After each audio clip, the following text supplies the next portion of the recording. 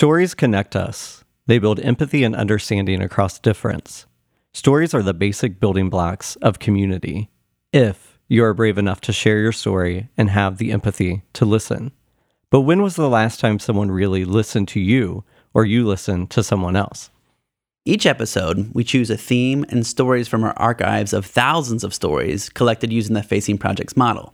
Every story you hear was produced by two people who took the time to listen and share and collaborate on a monologue told from one of their lived experiences. People who listened instead of judged. What if we all sought to understand? This is the Facing Project.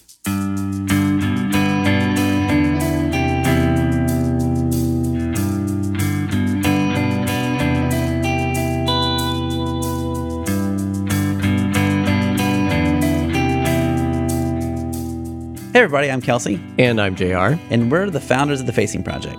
Kelsey, I'm always amazed about how people learn about the Facing Project and what they think they are based on their interactions with us. Yeah, some people come to the event, it's Facing Cancer, and they think we're just the Facing Cancer Project. We're a Facing Poverty Project. And I honestly think my dad still doesn't even know what the Facing Project is at all, maybe. Some people just think we're the radio program. Yeah. But, we've collected thousands of stories across the country. People participate as writers and storytellers and actors. And we've always tried to guide communities to some type of action with each project.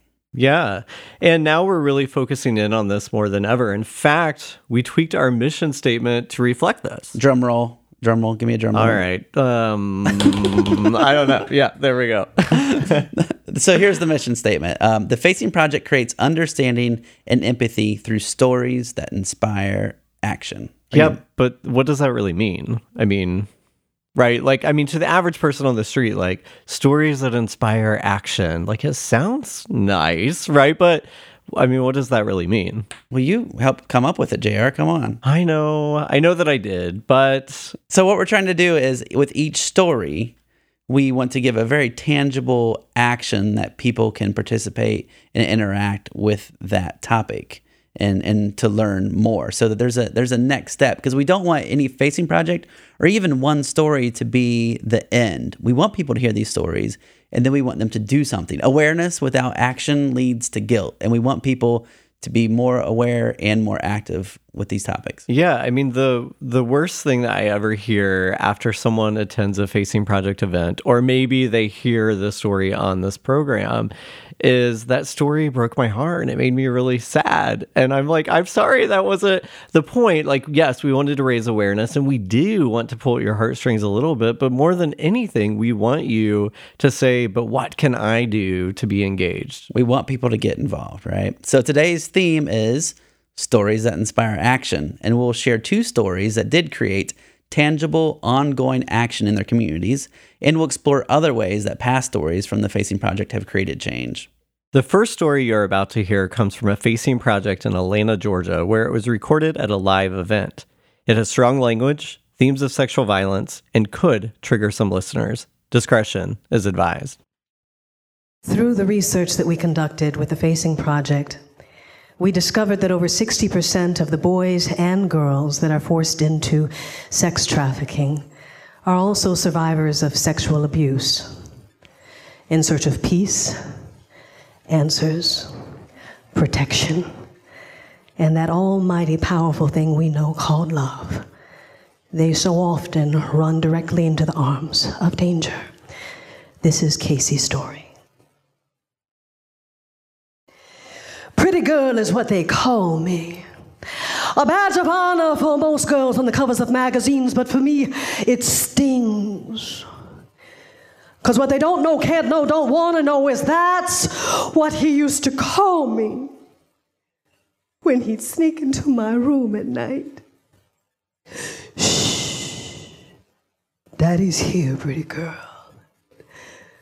I'd quiver spontaneously in pain and delight. He won't play that game with me.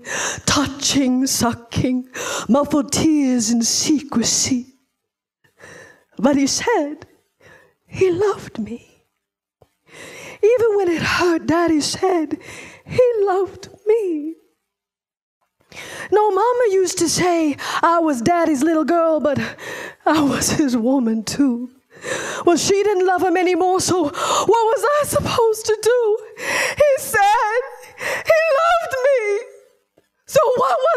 supposed to do? I must have heard those words so many times in the boys' bathroom, backs of cars in the basement as they pulled a chain, and Stevie Wonder sang, "Overjoyed, I am building a castle of love." Love. It didn't matter how many times they came inside of me, as long as they said those 3 words I longed to hear. I love you, girl. Until 6 STDs and 4 abortions, and those 3 words made it painfully clear. Love was not to be cherished, but feared. Pain, shame. It was a weapon of mass destruction, and now I had my own, but you never saw me coming, because now that pretty little girl is all grown. On the stage is where I found my prey, and they'd line up day after day. Corporate, married, Mercedes-Benz Class C. Oh, you can come inside my playhouse, but this milk ain't for free. Soaring, spinning high, so recklessly. But they don't want to know me, wife me, or hear my dreams, so I'll just be what they want me to be. But in VIP, you gotta pay me, 'cause the touching and sucking is no longer free. 20 for the pain when you made me bleed. A 50 for the shame of the reflection I see. 100 for the games we played at night in secrecy. But this time, you've taken the very last piece of me. Fear had me in chains, but I still know my name. And ever since I let him back into my life, the game is now changed. 365 days ago, I had to bury that pain. 6 feet under in a grave full of shame. Pain and fear no longer lives here. Now I live free of the pain and fear, so that others never have to shed the 1,629,055 tears that I once shed, 'cause now that pretty little girl is dead. Today, a woman stands in her place. For every single sweet, innocent face that never heard the 3 words that I long to hear from someone that cared without imposing fear. I love you.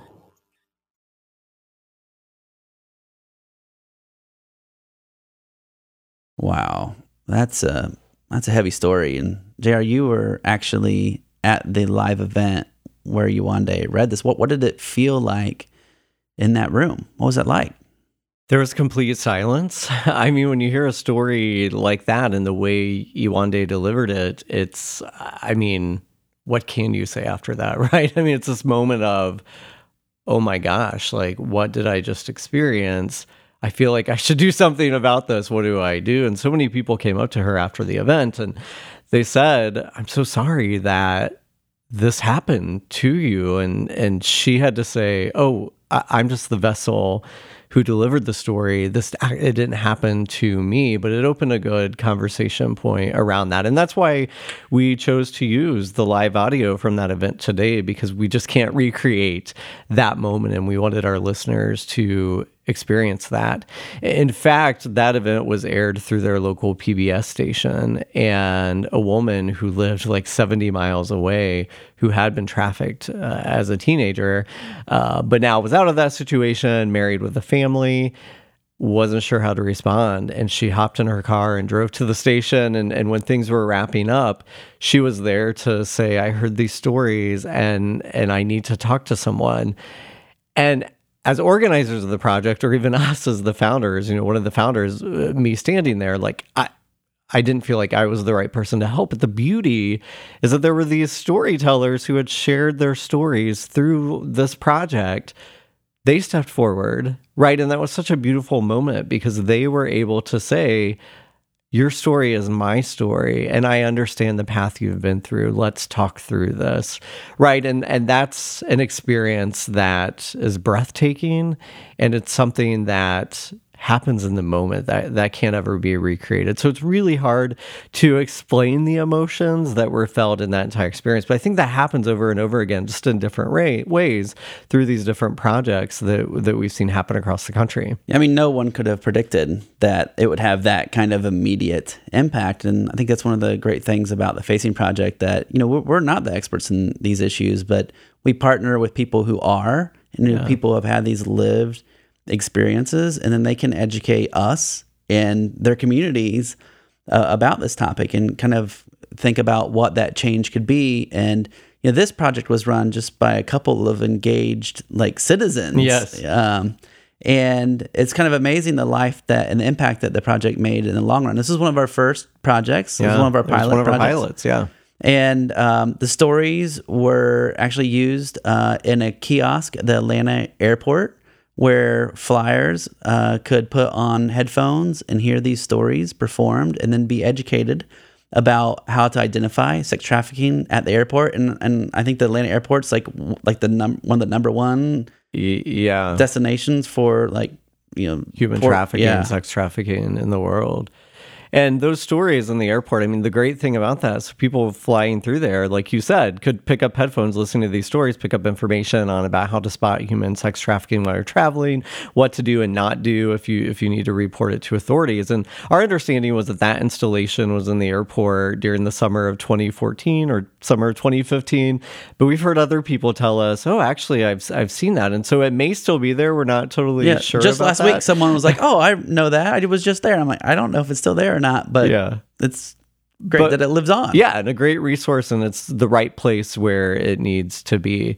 The other thing that this project has done to continue to live on is the organizers worked with area churches and synagogues, who then continue to work with actors to share these stories throughout the communities in small snippets. And they've also done some work with the local police in the Atlanta community to help change some policies around sex trafficking and human trafficking, especially when it comes to sex workers. And oftentimes sex workers are forced into the sex industry through trafficking, and that's not something we often think about. We may think about somebody and consider them a streetwalker or whatever we may want to call them, but oftentimes we don't understand that they may have been trafficked as a teenager and are forced into essentially sexual slavery.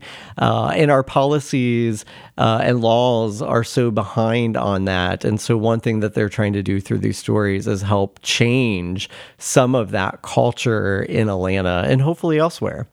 Here we are in Muncie, Indiana, and it seems like, oh, that's a big city problem. But once I came in contact with these stories and heard these stories, it kind of opened my eyes to how much it exists in our own community as well. It's in the newspaper, but it's very easy just to not see that and not understand it's part of this larger problem. So once I became aware of this project, it helped me see it in my own community more, and just how pervasive of an issue it is. According to the FBI, sex trafficking is the third largest illegal industry in the United States, behind drugs and illegal arms.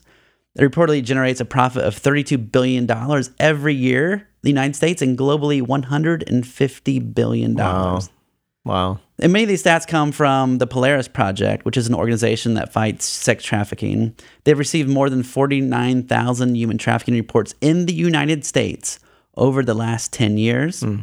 Learn more at polarisproject.org, where they maintain a national human trafficking hotline at 1-888-373-7888, or by texting BE-FREE to 233-733.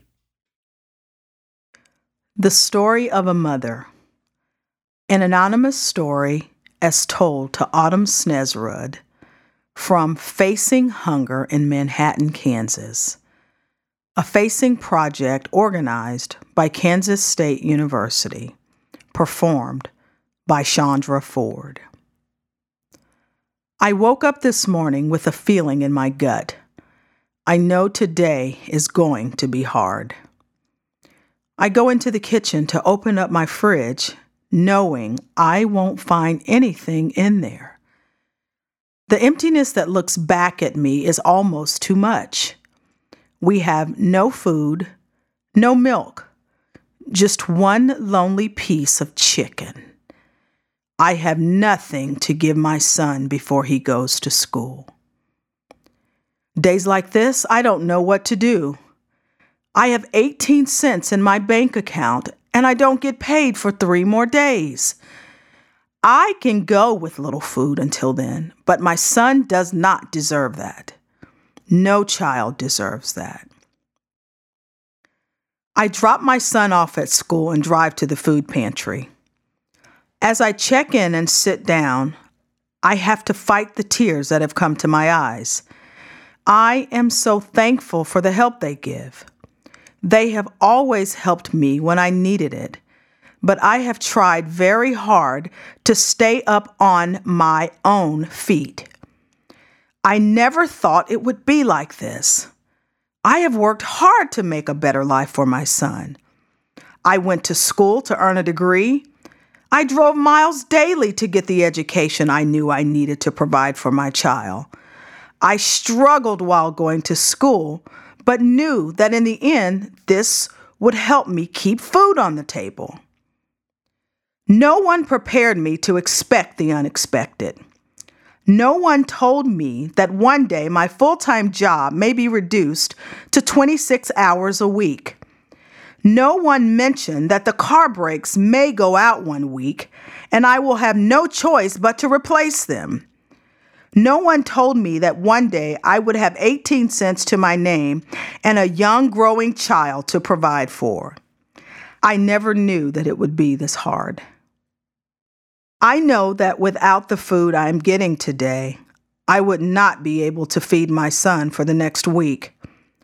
I could eat ramen the rest of my life and not worry about this money issue, but I cannot create that life for my son. He is the most important thing in my life, and I will do anything to make sure he has a good one. This is why I'm sitting in this waiting room, still on the verge of tears. I am here today to get food just so I can make it by. I am here so tomorrow I can feed my son before I send him off to school. I sit here thankful yet still full of hope. One day I know that I will not need this help.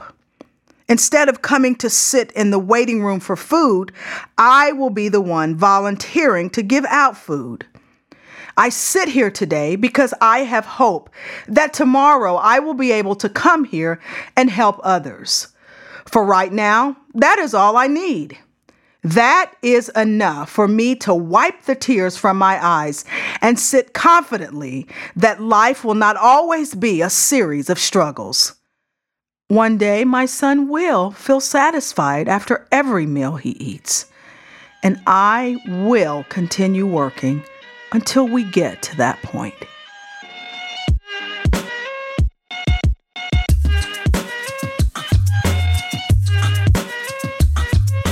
What I love so much about that story and the particular project that story came from is that the leader, Lori Kniffen, became more engaged with us after this experience.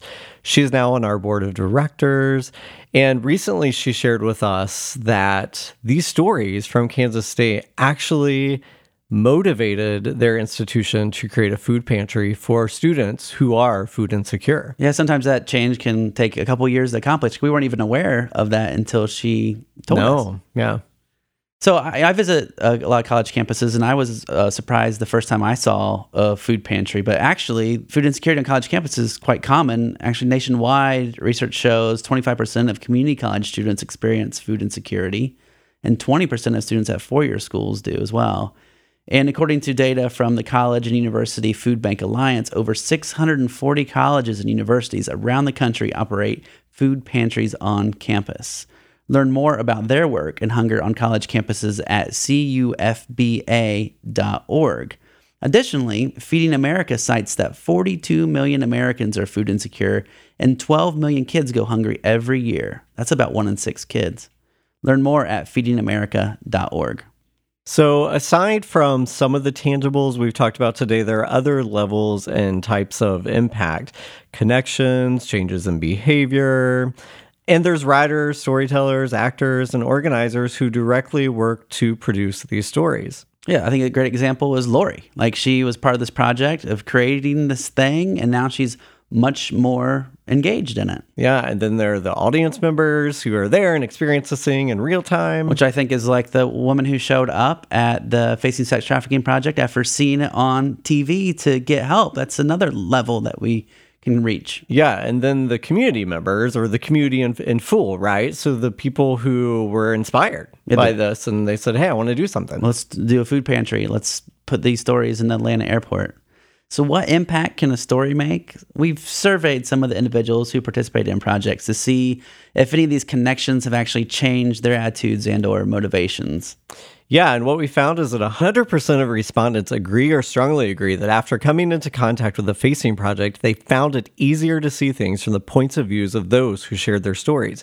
And 75% will be less likely to judge those facing the topic in the future. Also, 80% of participants have indicated that they are likely to volunteer or donate to organizations working with individuals facing the topic or issue of that particular Facing Project. Creating empathy and understanding.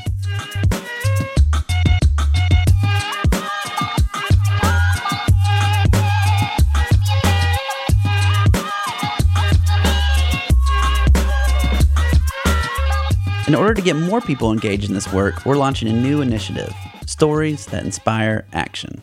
Information about community-wide Facing projects, becoming a writer or storyteller, and sponsorship opportunities is available at facingproject.com/inspireaction. To listen to past episodes of this program, visit indianapublicradio.org/The Facing Project. From there, you can subscribe to the podcast, where you'll get episodes of The Facing Project delivered to your device each month. And to continue the conversation about this episode, find us on Facebook at The Facing Project.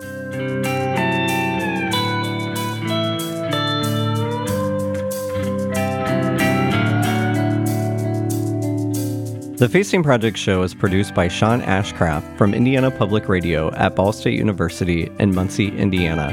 We are your hosts, Kelsey Timmerman and J.R. Jameson. Until next time, we wish you the courage to share your own story and the empathy to listen to others.